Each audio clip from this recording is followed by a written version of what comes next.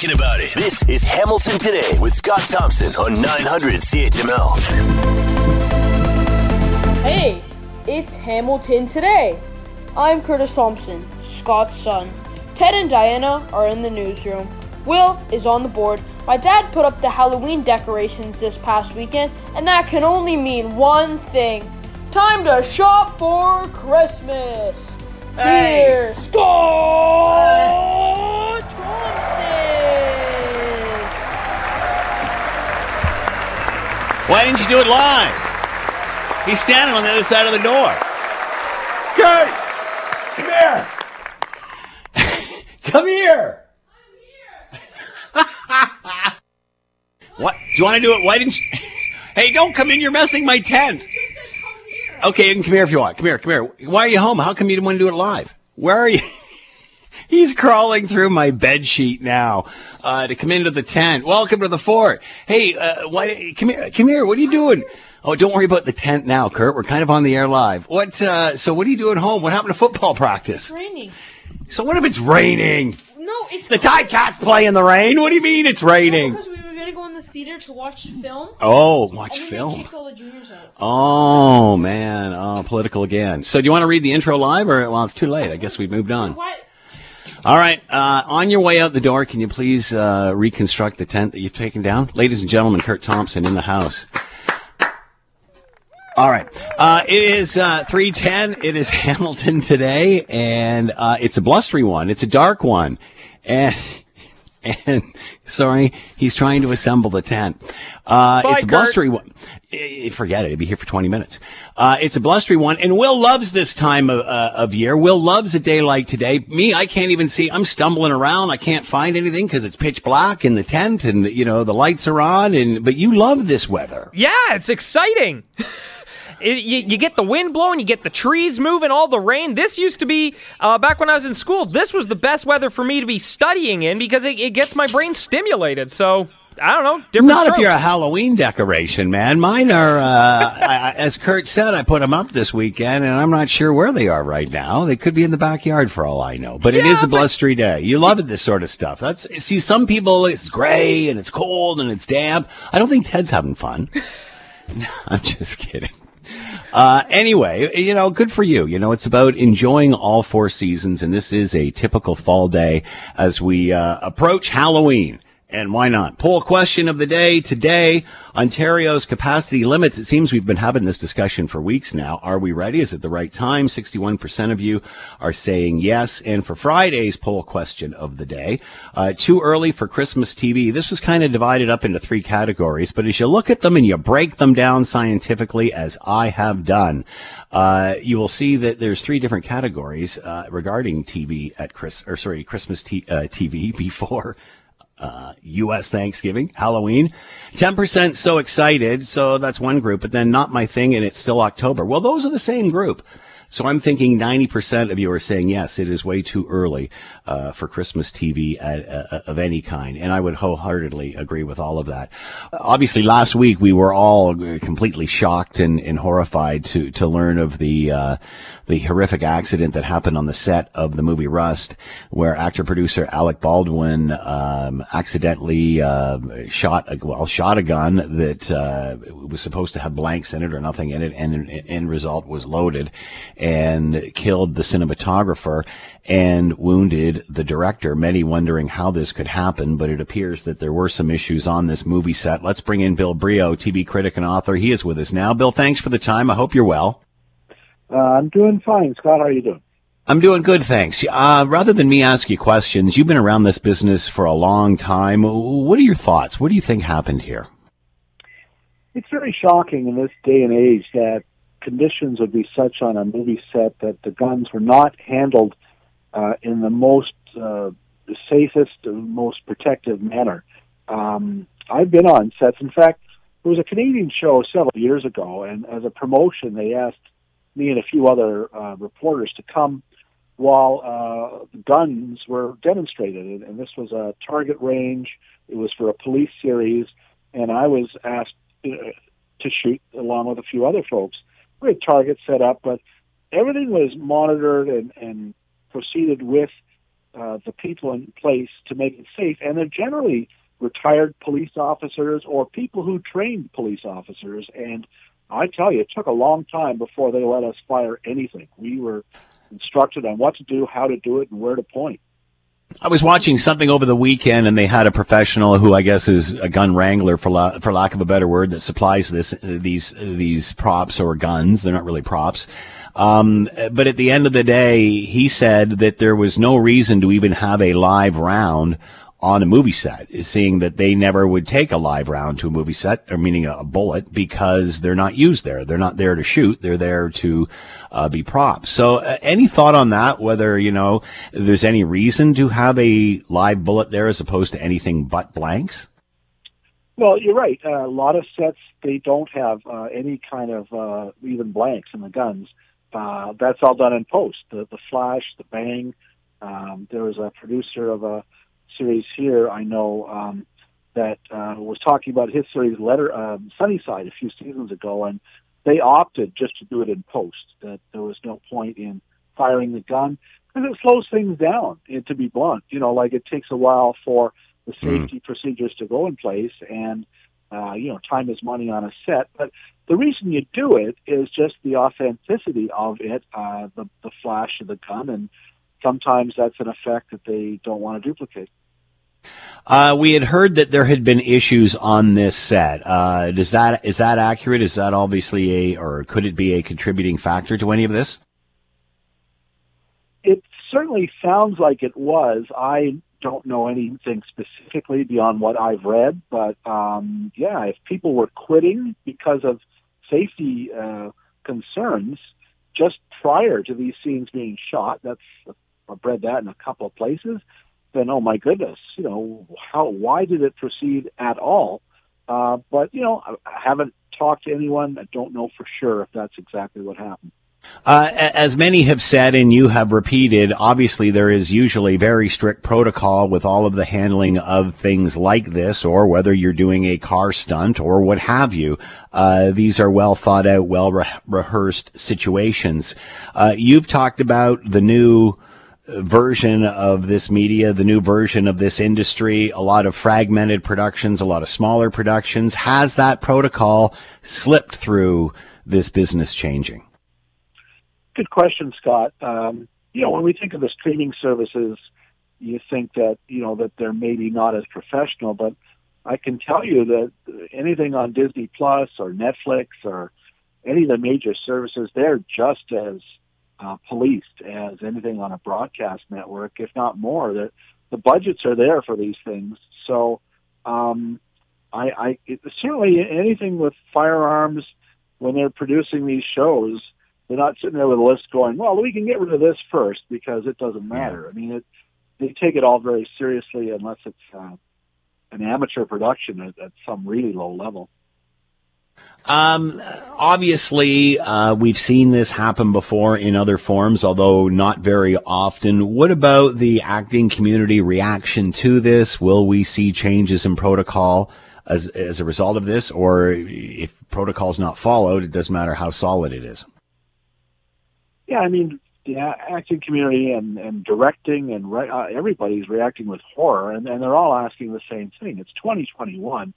It's been decades since John Eric Hexman or these other examples, Bruce Lee's son. That was a long time ago, and those were horrific, absolutely tragic and pointless deaths that didn't have to happen. There was a lot of clamp down then and extra safety procedures, and there'll be again, and hopefully we won't hear this happen again, I guess. And you have to wonder, many are thinking what this woman, Helena Hutchins' family must be going through, and what Alec Baldwin must be going through at this time, knowing what's happened. I mean, how do you move forward from this? Yeah, terrible waste. Helena Hutchins, for all accounts, a real up-and-comer, loved her work and was a real boon on the set, popular and just a real professional. Baldwin, it's hard to get your head around. This guy was hosting, match game episodes for a few years there. Would joke, be very self-effacing about how his movie career was over, and here he is making a movie, and this horrible tragedy happens. So it is just, there isn't a good thread to this story. No, that's for sure. Bill Brio with us, TV critic, author, and of course you can read him just about anywhere, talking about the horrific story happening on the set of Rust, involving Alec Baldwin and the death of the cinematographer Helena Hutchins, when a gun that was thought to have been not loaded actually was. Bill, thanks so much for the time and insight on this. Be well. You too, Scott. If passed, the proposed legislation would require workplaces with 25 employees or more to create disconnecting from work policies. These rules, for example, could direct companies to specify when workers should be responding to emails and encourage employees not to click on them outside of the hours they're actually scheduled and paid to work. Labor Minister Monty McNaughton says the message is simple. When you're off the clock, you're off the clock. Ontario cannot be a province where people burn out from endless work and family time comes last. We need to give our workers a break. The bill also proposes to ban employers from using non-compete agreements, which McNaughton says will help workers advance their careers and help Ontario's ability to attract top talent, something he says we really need right now. Sandy Salerno, Global News. All right, is this something that we can legislate? Is this something moving forward that, or is it something that has to be done, that we can regulate? Can they watch you from home? Can they, I guess, make you respond to emails and other things beyond work hours? Let's bring in Samara Belitsky, Senior Associate with Samfuro Tumarkin, and with us now. Samara, thank you for the time. I hope you're doing well. Thank you, Scott. Happy to be here. So what can be legislated here? What could government do to change behavior? So what we're hearing, and we haven't seen the actual proposal yet, but what we're hearing is that they're going to be focusing on employees not having to be kind of on call, quote unquote, during outside office hours or after hours, because what we've seen over the last 18 months or so is a real shift with people working remotely, and so there's been a real trend into, you know, people working beyond the regular 9 to 5 simply because they're at home and they're available. Is this about disconnecting, or is this about companies actually monitoring what you're doing, monitoring throughout the day when you are on the company computer, when you are not on the company computer? Because this is a little bit more complicated than just you can't email me after hours. So, again, we'll have to see what happens when the actual legislation comes out, because we're still waiting on all of the details. But from what the provincial government has outlined thus far, it doesn't seem to be something where they're monitoring necessarily their employees, and it seems to be a more employee-friendly legislation rather than employer. Of course, again, we'll have to see what the actual legislation says, but as it's been presented, the goal is really supposed to be to make sure that people are not being overworked and potentially overworked and underpaid at the same time. Do you think this is possible to enforce? I think it will be possible in certain circumstances, but it will involve the employee's participation. So, in other words, right now we have, just as a comparison, health and safety legislation that's in place, and all employers are supposed to abide by it. But in order to hold employers accountable, that means that if there are employers who aren't complying with it, the employees have to take them to task and make sure that they're holding them to what the law says. So, in a sense, you view that as the same, that policy the same as this, that it's still in regard to employee health.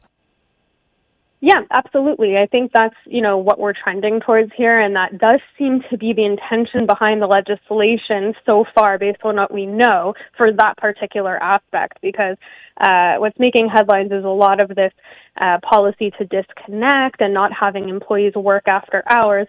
I mean, there are other aspects to it, like the non-compete clauses that they've announced, that being unenforceable or something that employers can't do anymore. But, the working after hours seems to be the main focus of legislation thus far.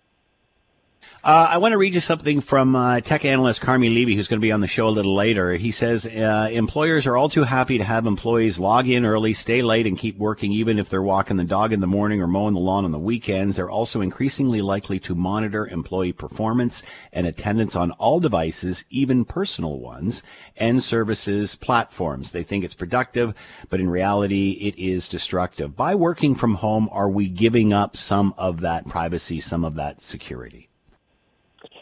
So I think from a mental perspective, it may feel like we're giving some of that up because of the shift in work culture that we've had over the pandemic. But the truth of it is that even when working from the office, those measures have always been in place. So an employer could always check productivity. As long as the employee is logged in, you're at work, they can always check as an employee what it is that you're doing, how much time you spend, for example, browsing the internet versus doing Right. the tasks that have been assigned to you. So these are all things that have been in place and that, essentially are lawful in most circumstances. It's just that we're hearing a lot more about it now because of the remote work.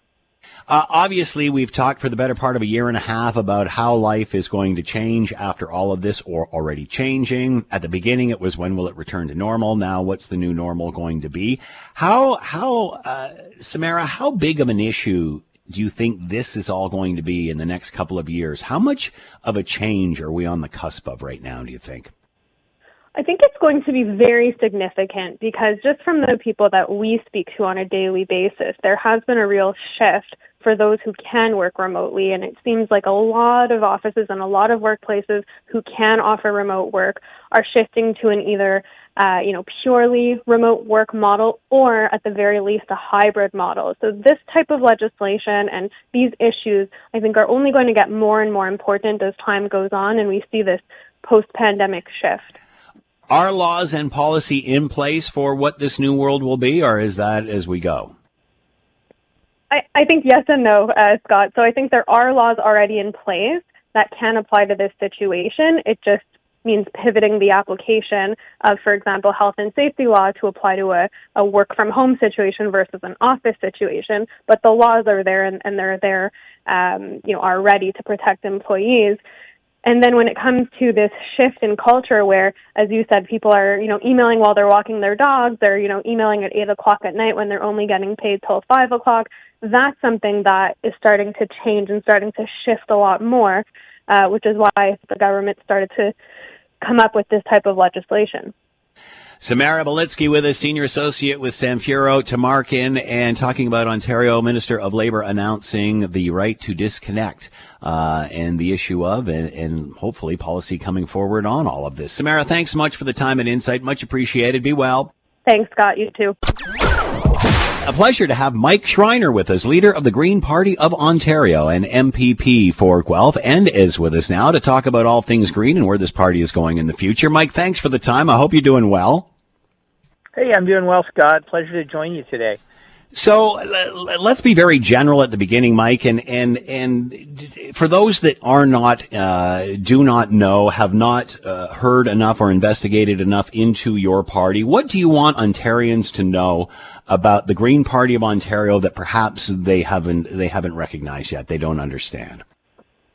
Well, I think first of all, electing our first Green MPP in the last provincial election has shown that we're an effective opposition party. We've done good work in the legislature, and we're leading the charge on a number of, I think, important issues for Ontarians. First of all, is releasing our housing affordability strategy that numerous commentators have called a masterclass plan and how to address the affordability crisis we're facing in housing. We're introducing a bill this week to address the climate crisis, another huge issue facing Ontarians. And I've been leading the efforts talking about issues such as addressing the nursing shortage we're facing in our healthcare system. And so, what I want people to know is we're a party that's committed to delivering results for people, and we're especially focused on building a green and caring recovery coming out of COVID. Many people have said that. The Prime Minister coined Joe Biden's phrase, build back better and such. I remember very vividly Premier Dalton McGuinty saying years ago that he wasn't interested in building any more roads. Do we still not need infrastructure as we make the transition? For example, we're investing $1 bazillion in EV plants and such through Southern Ontario. Are we not going to need this infrastructure moving forward, even as we electrify? Well, we're certainly going to need transit infrastructure moving forward, but I don't think Premier Ford's supercharging sprawl agenda by pushing forward projects like Highway 413 is going to be a climate disaster and I believe a financial disaster for Ontario. Why would we spend up to $10 billion paving over 2,000 acres of farmland, which feeds us, paving over wetlands, which protects us from flooding, paving over parts of the Greenbelt, only to save commuters 30 seconds? It makes absolutely no sense.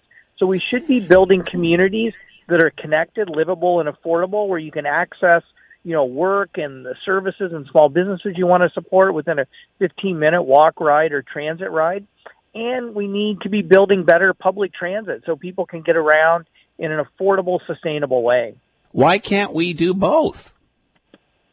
Well, I mean, why would you want to spend $10 billion paving over 2,000 acres of save commuters only 30 seconds? I mean, but see, Mike, let me stop you. Let me stop you right there, Mike, because I really believe in what the Green Party has to say. However, I think it gets lost in the extremes. And when you start saying things like they're going to spend billions on a highway that will save 30 seconds, it's just not realistic. So let me ask this question: why can't we build smart communities, smart cities that are linked with corridors that supply agriculture, that supply infrastructure, space for transportation, energy corridors, this sort of thing?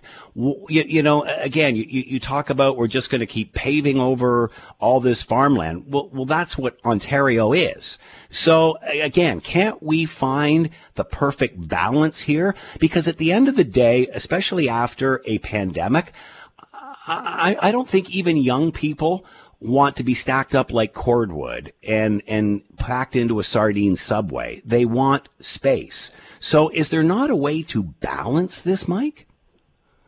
Well, Scott, that's exactly what I'm talking about. And I don't think I'm being extreme when numerous transportation studies and expert reports have said that this highway is going to cost between $6 and $10 billion and save commuters 30 seconds. And so I'm saying from a fiscally responsible standpoint, there are better uses for that money. Yes, for transportation corridors that build better transit. Yes, for building cities that have medium-scale density so we can more efficiently and affordably better utilize our existing built environment. I think one of the things the pandemic has shown us is that people want to live in communities where they can, enjoy a beverage on a patio and have a space that they can walk to and connect with their friends in a safe way. And so those are the kinds of communities Greens want to build. Those are the kinds of communities that young people especially want to live in. And those are the kinds of communities that build the affordable housing that we lack so much in Ontario right now. That is more, though, to me about building smart communities, building smart developments, building a development in a block of land that has one single family dwellings, has semis, has townhouses, has, low scale, medium density, not high rise, but mid size, and then joined with bike paths and parks. There's some communities that can do it. Why can't we? I don't understand how not building roads and again, even the mayor of Hamilton talks about, we got to fill the infield, the lots that are there. And again, I agree with that 100%. But is there not a combination? Is there not a balance here? Well, balance to say we build livable communities, support local small businesses, and are great affordable places to live, and I don't see how building Highway 413 delivers on that. I mean, if you look at history, the 401 was built to relieve gridlock around the GTA. That led to more gridlock. So then the 407 was built. That was supposed to relieve gridlock. Unfortunately, the last Conservative government sold it off.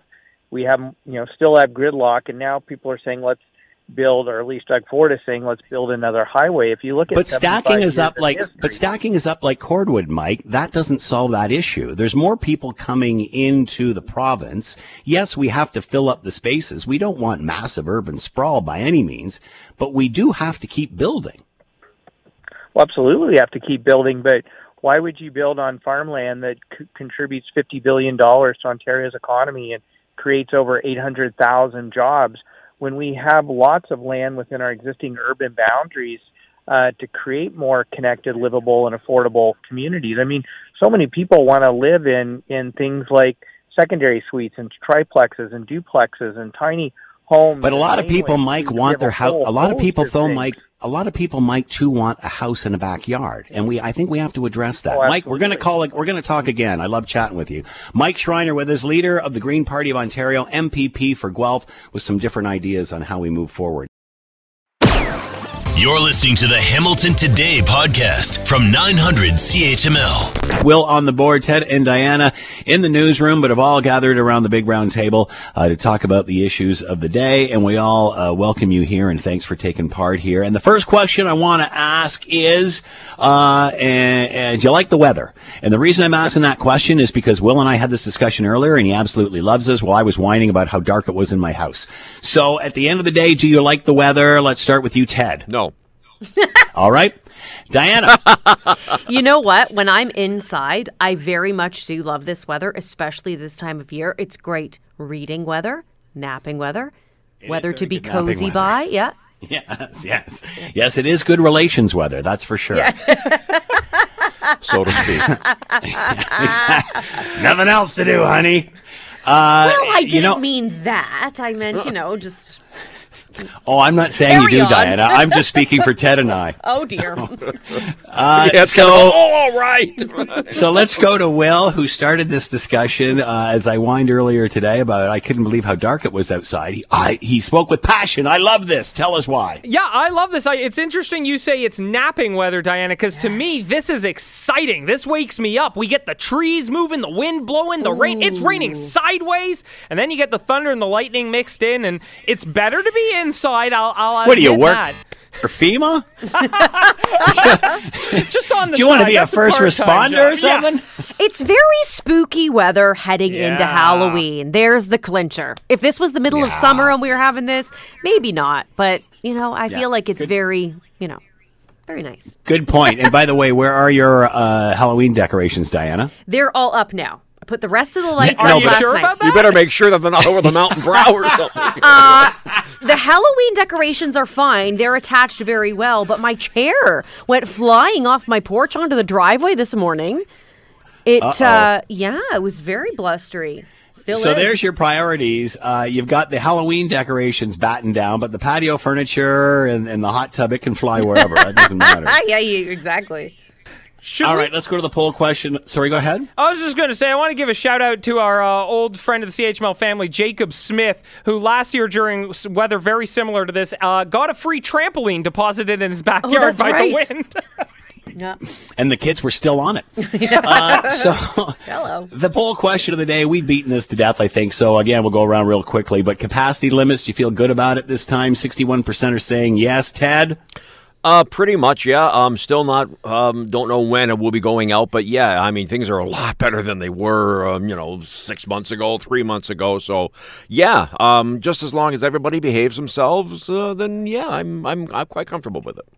Cases are continuing to stabilize, which is great. Yes. Diana, your thoughts? I feel okay. I felt okay for a while now. I think we're good. All right, Will? My jaw almost hit the desk when I saw the case number this morning. That was very good news, and I'm apparently comfortable with it. I went and saw Dune in the theater yesterday, so I'm stepping out much more than I thought. Yeah, look at you go! You've seen more flicks in the last month than you did all of last year. I'm thinking pretty much. Marty McNaughton, the government talking about a right to disconnect policy of some sort. I'm not sure exactly how this is going to work, but I guess the complaint is that the emails come in when hours, after office hours. By the way, I'm continually emailing Will all night, all day. However, I guess my expectation is he's not supposed to answer them. It's just I'm getting ahead of myself. It's not about him. It's about me. But what are your thoughts about, I guess, disconnecting, Ted? I have to do a better job of doing that because I'm on email a lot through the evening, and I admit it, like I've got to not do this, get off the computer, and do other things. But on the other part, being in our industry, you sometimes have to check at night to see, for example, one of the last things at night is check emails to see if there's anything going in the morning or something happening that we have to be aware about. So we're different, but we shouldn't be on the computer, I think. Maybe quite not that much. Nope. Diana? Mm-hmm. Yeah, no. I used to do that quite a lot, and it became very addictive between Twitter and my emails and everything. Now I've gotten to the point where even after dinner, I put the phone away entirely. My husband and I try to do this. You put the phone in another room and just be present in whatever we're doing. Oh, and also one thing that I will not do. What are you doing? What do you do without the device in your hand? I know it's tough. It's tough. We'll be watching a show and we'll be like, hey, can you Google where the... Oh, right. Can't Google. No, never mind. But you bring up an interesting point, Ted, because you said choice. So you choose to do that. And again, we've got a saying here in the news business, the porch light's always on, but that doesn't necessarily mean you're always sitting out swinging in the swing. No, but I also will not, well, first of all, I don't know how to do it, but I'm not going to get emails on my phone. I refuse to do that because I don't want that constant ping of, 150, 200 emails day after day after day. So, no, will not do that. Yeah, no. Will? I think if this goes through, it's going to rock a lot of industries, especially news, because so much is built around people kind of popping in and out over the course of the whole day. But I think the key word, and Ted touched on a bit, is the right to disconnect. If you want to try to get ahead of your day, there's no one necessarily stopping you from checking your email, responding to an emergency, but you have to have the option just say, peace, I'm out, and then, turn off the app for the night or something. Absolutely. If there's a massive story happening, I'm obviously going to want to look it up the night before so that my day is easier the next day that I'm informed. I don't go into the newsroom and go, what? And I'm totally out of the loop, But for the most part, I try to put it away. Thank you to the round table for joining Ted Michaels, Diana Weeks, and Will Erskine. Steve Jordans is a psychology professor at U of T and says there's a lot to get over when it comes to getting together again. We've all gone through almost 2 years of thinking 2 meters is now the new definition of personal space. He says no doubt it will feel weird when we do go to a packed restaurant or a gym for the first time. It is a little odd, and we should expect it to take a while for any of us to get comfortable again, literally being shoulder to shoulder with other people. However, Jordan says that humans, for the most part, like how social and close that we used to be. So he expects that after a brief adjustment period, most of us will get used to being shoulder to shoulder again. Dave Woodard, Global News. There you have it.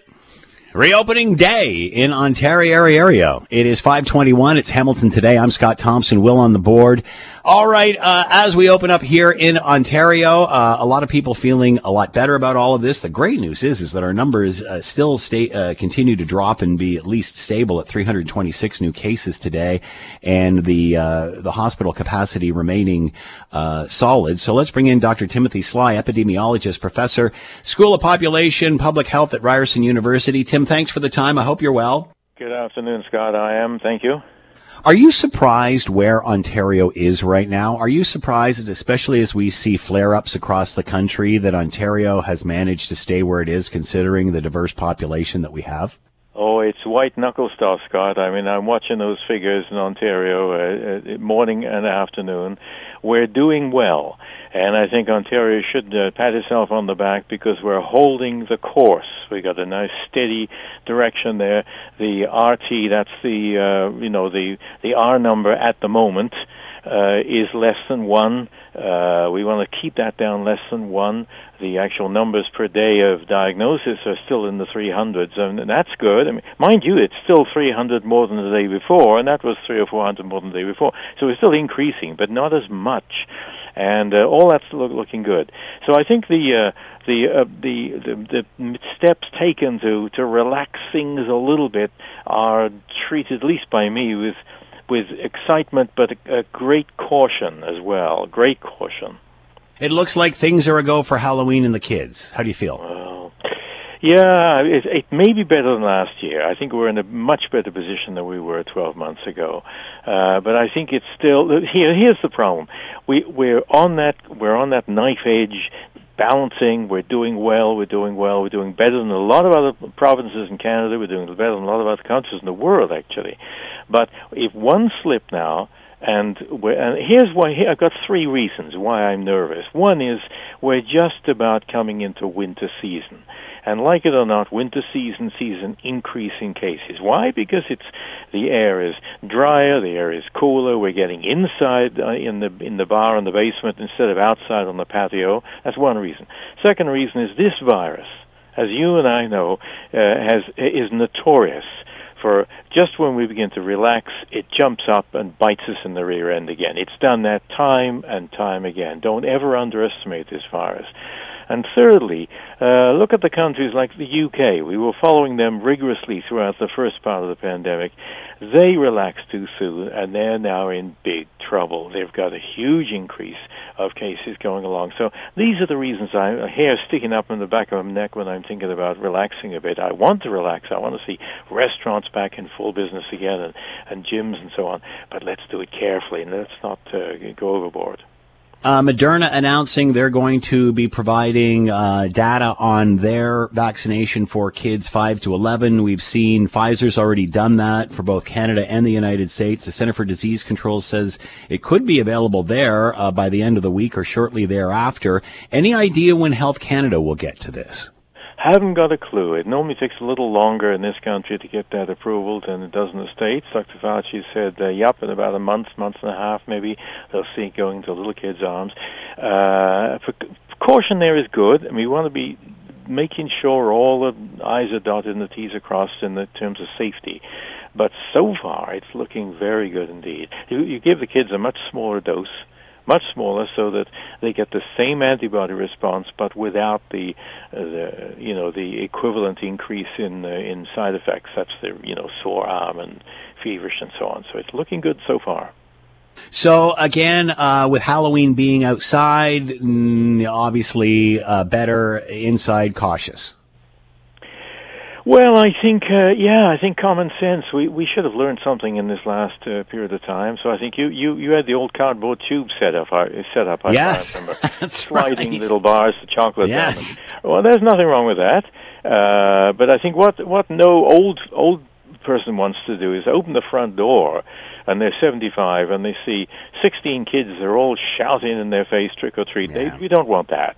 So let's try and keep one way or another, get some innovation going. Just keep the distancing, get the kids coming around a bit. Masks underneath all of the fancy masks maybe wouldn't be a bad idea. But outdoors, we know outdoors is much safer than indoors. Your thoughts on Moderna now? Your thoughts now on Moderna talking about getting their vaccine approved for that age group?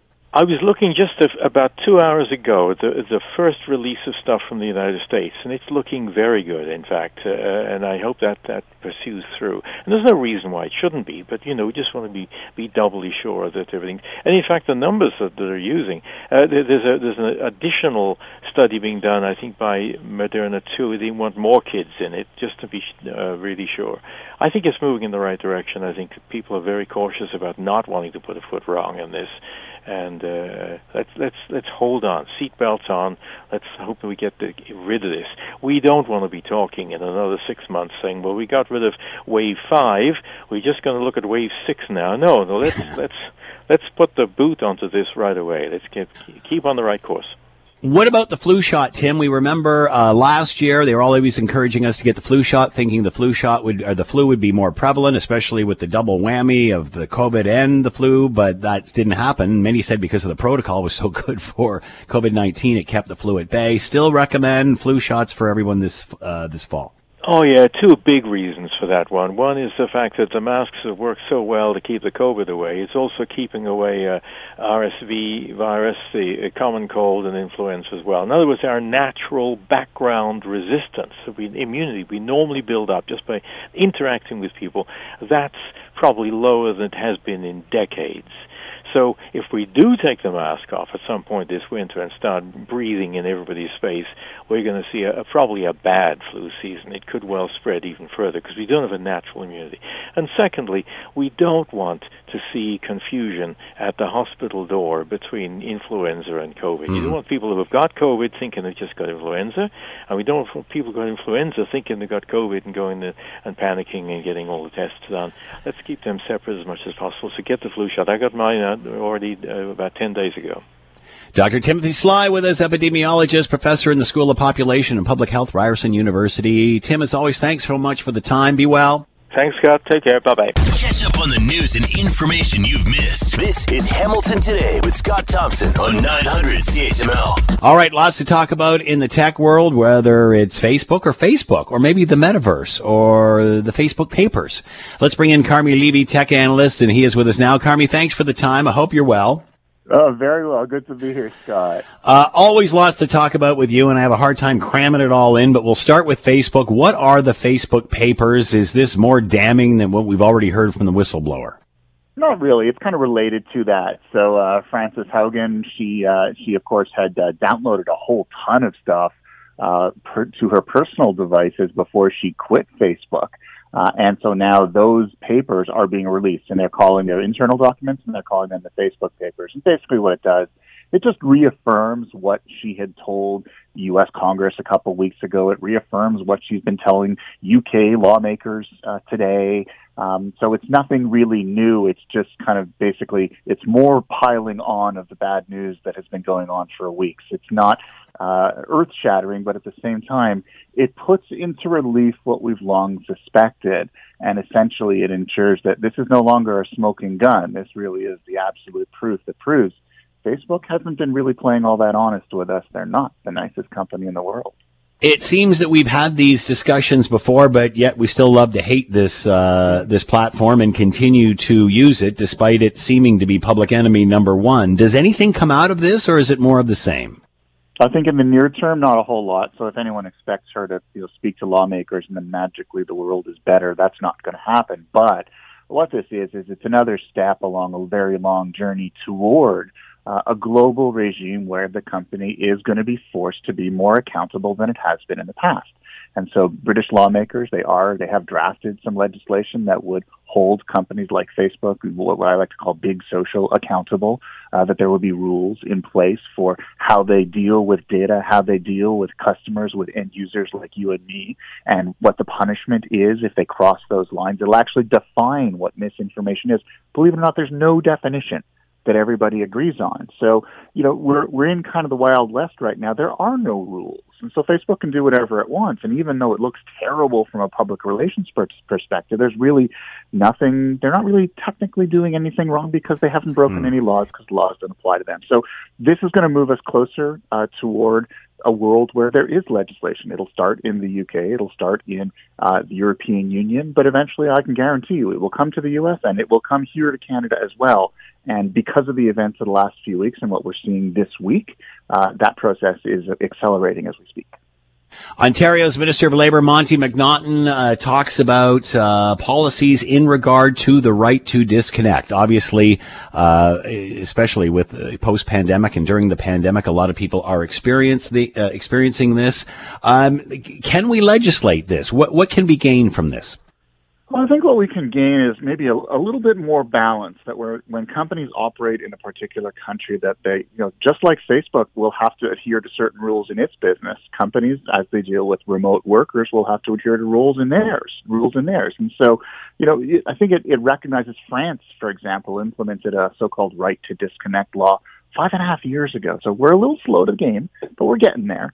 And I think it recognizes that the world of work has changed, that the balance of power has shifted significantly away from regular workers, that they've been at a disadvantage for too long, and that, frankly, we do need better balance. Is it going to solve the problem on its own? Is it going to, solve the problem of you're working from home 24/7, and it's very hard for you to disconnect because there's no commute home. You don't leave the office behind you. It follows you on your phone. It keeps pinging you until you actually turn it off, and the expectations are very different. Well, you didn't commute in, so you should be reachable after hours. You should be reachable while you're walking the dog on the weekend.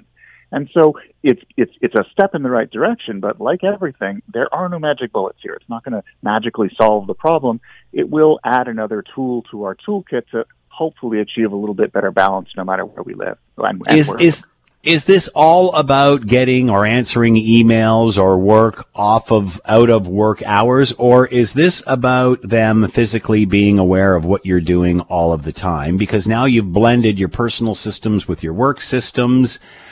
Can they track you when you're out and about as opposed to, doing work at home? You've gone to run an errand at 2 p.m. Mm-hmm. The technology is certainly there. And I use tools that allow me to do work either on my work laptop or when I leave my home office, and I work from home as well, so that if I have to leave the house during the day, then everything just transfers over to my phone. Conceivably, the technology knows that, and if that technology can share that with the mothership, then yeah, we do have an issue here. We have overreach of companies looking over the shoulders of workers and possibly using it in an abusive manner. Obviously no company is ever going to admit it, but I would feel a whole lot better if workers, no matter what industry they're in, had better protections against the potential for this to happen. We've seen working or labor laws come into effect in previous generations that protected the rights of workers against those businesses, those minority of businesses that would abuse the system to their own advantage. I'd say in 2021, we need similar legislation that does the same thing on a technological basis. And this is the first step. This so-called Working for Workers Act is an important first step in that direction. And I think, better late than never as far as the Ontario government is concerned. There's still lots of work to be done of how this is all going to work moving forward. It seems like there's just so many questions about how we get back to normal. Oh, absolutely. And, we're still figuring it out. Like the future of work really is what we like to call hybrid, where, you'll be able to work from anywhere. It's no longer working from home, because you could work from home. You could work from being on the road. You could be going into an office. That's a great point. Very different. Yeah, and we need to prepare for that, and those expectations need to be set so that if you're a worker, that you aren't put at a disadvantage because you choose one style of work over another, and that also if you're a worker and you choose to use your personal devices, and many of us do. As I look at all the devices I have arrayed around my desk at home, I have some corporately issued ones, but I also have my own laptop and tablet and smartphone that are personal devices that I use for work, and so the company has access to those through its apps. How am I being protected to ensure that that nothing nasty is going on? I'm pretty sure that isn't the case in my case, but you can't say that for everyone. And how is the government going to protect it? And also, how is the government of Ontario, a provincial government, going to work with the federal government, with other governments in other countries to ensure that the internet, which is a global resource, that a company can't simply hide behind the fact that, well, we don't do business in Ontario, so your laws don't apply to us. This is a case where Ontario needs to talk to other provinces, Canada needs to talk to other countries to ensure that there's a global approach to this. Do you see resentment growing? Is this going to be an issue in the workplace as some can work remotely, others can't? I think so. And, it's always been an issue. We tend to forget that before the pandemic happened, remote work was possible, but in many cases it was perceived as, well, you want to go home and have a vacation and work in your pajamas. And so obviously attitudes changed very quickly because of the pandemic. No one really had much of a choice, but I still think there's a significant degree of people who just don't appreciate the advantages of having that flexibility. And I just don't think that humanity has caught up to this massive change yet. And there's a lot of misconception of what productivity truly is, and misconception of how to properly manage people no matter where they work. And so we're learning, but, the world is changing faster than we're catching up. And unfortunately, there are gaps and there are workers who get caught in those gaps. And in many cases, it means that, they've got to find another place to work. The good news here is that It's a lot easier to job hunt when you're working remotely. Good point. There's that.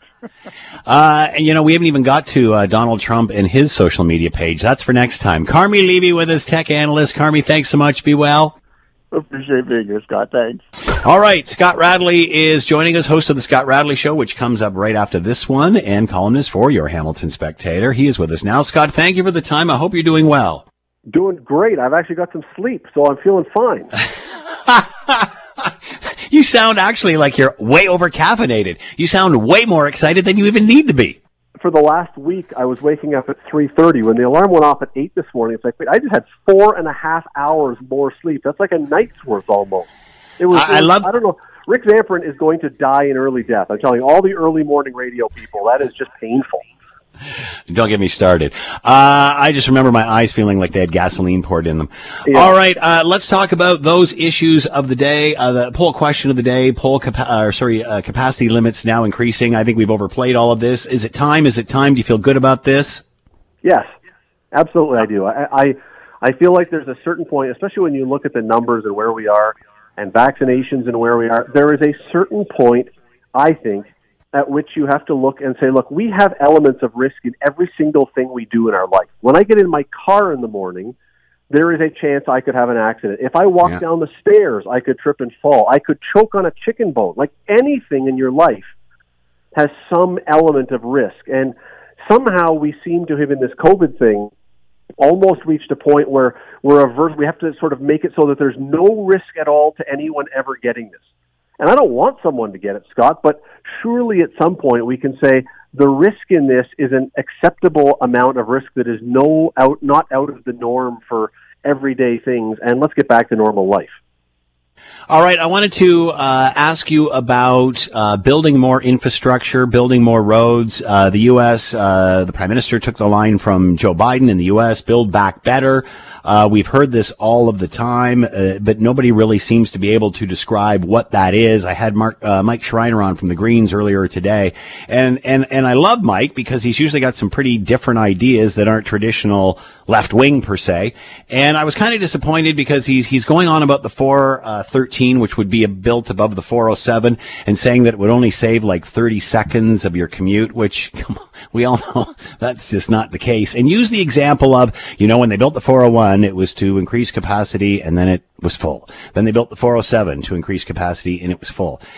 You just keep going and going and going, to which my response is, you build a subdivision full of houses and then people come in and buy them.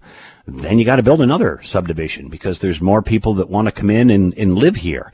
As long as you have immigration, as long as you have people reproducing, you're going to see progress.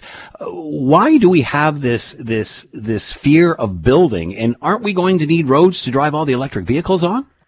Well, now I can be totally cynical and ridiculous here and say, yeah, but there won't be electric vehicles, Scott, because we're all going to travel by public transit. Because eventually the LRTs of the world and everything else in the bike lanes will connect us everywhere, so we won't need to have any kind of private vehicle. But that hasn't happened yet. No, it hasn't happened. And even if that was to happen, and I was talking last week on Rick's show, and I can't even remember who the guest was I was talking to it with. And the point is here, you're looking at the price of gas going way up and the price of this and that going way up, and a lot of it is to do with the fact that we're trying to push a green economy. And look, I think most people are okay with the idea of having good environmental policies and trying to make the world cleaner and all the rest. But if you're going to push these policies so fast, we're not ready for them yet. We don't have the technology yet. So now we're talking about, heating your house, for an example. And this is what we were talking about on Rick's show. They're saying now that the home heating bills this year are going to skyrocket because we don't have a proper supply of gas. Well, why don't we have a proper supply of gas? Well, there's a number of reasons, but we're not building anything. But if we had built pipelines and stuff earlier on, we might have been able to produce and direct some of our own gas that we've got tons of in this country to help us. And so we want all of this stuff, but we want it immediately, and we are unwilling now, it seems, to accept that there is going to be a time frame to get from point A to point B. And here's my question, and this is what we talked about on the show. Are all the people who are the most loudly screaming that we must have green and we must have it today and there can be no exceptions, what are they going to be saying when their home heating bills and the prices for food and the prices for things and everything else go through the roof? Are they going to be okay with that? Because I don't think they will. I think that we have a situation here where we have a goal, we have an ideal, we have a utopia, but we don't want to deal sometimes with the reality that you don't just immediately snap your fingers and arrive there. And it's decades and decades before we get there. And so we have to look after things in the meantime to make our life livable. It's amazing how some can think you can just stop growth by not building. And that somehow solves the problem. Well, we're constantly in need of workers and people to come into the province. It just baffles me. All right, we're out of time again, Yeah, Scott. We got to go. But I mean, even the green car, the electric cars. We were told that everyone should be pushing towards electric cars and all this stuff. Where are they? Who can afford an electric car right now? So if you want these things to be done, make them available. But don't tell us we have to drive them and have to buy them and get rid of our gas cars when only the rich people can afford the electric cars right now. That makes no sense. Scott Radley with us, host of the Scott Radley Show coming up and columnist with your Hamilton Spectator. As always, Scott, thanks for the time. Be well. You as well, Scott. Thanks for listening to the Hamilton Today podcast. You can listen to the show live weekday afternoons from 3 to 6 on 900 CHML and online at 900CHML.com. That is a wrap for the show. Thanks for listening. As always, greatly appreciated. Thanks to Will and Ted and Diana for helping out. As always, we leave it to you, the good listenership, to have the last word, this time on the weather. Hey, Scott, it's Glenn. I took a nap. When I woke up, it was so dark, I heard you. I thought you'd been moved to the overnight shift.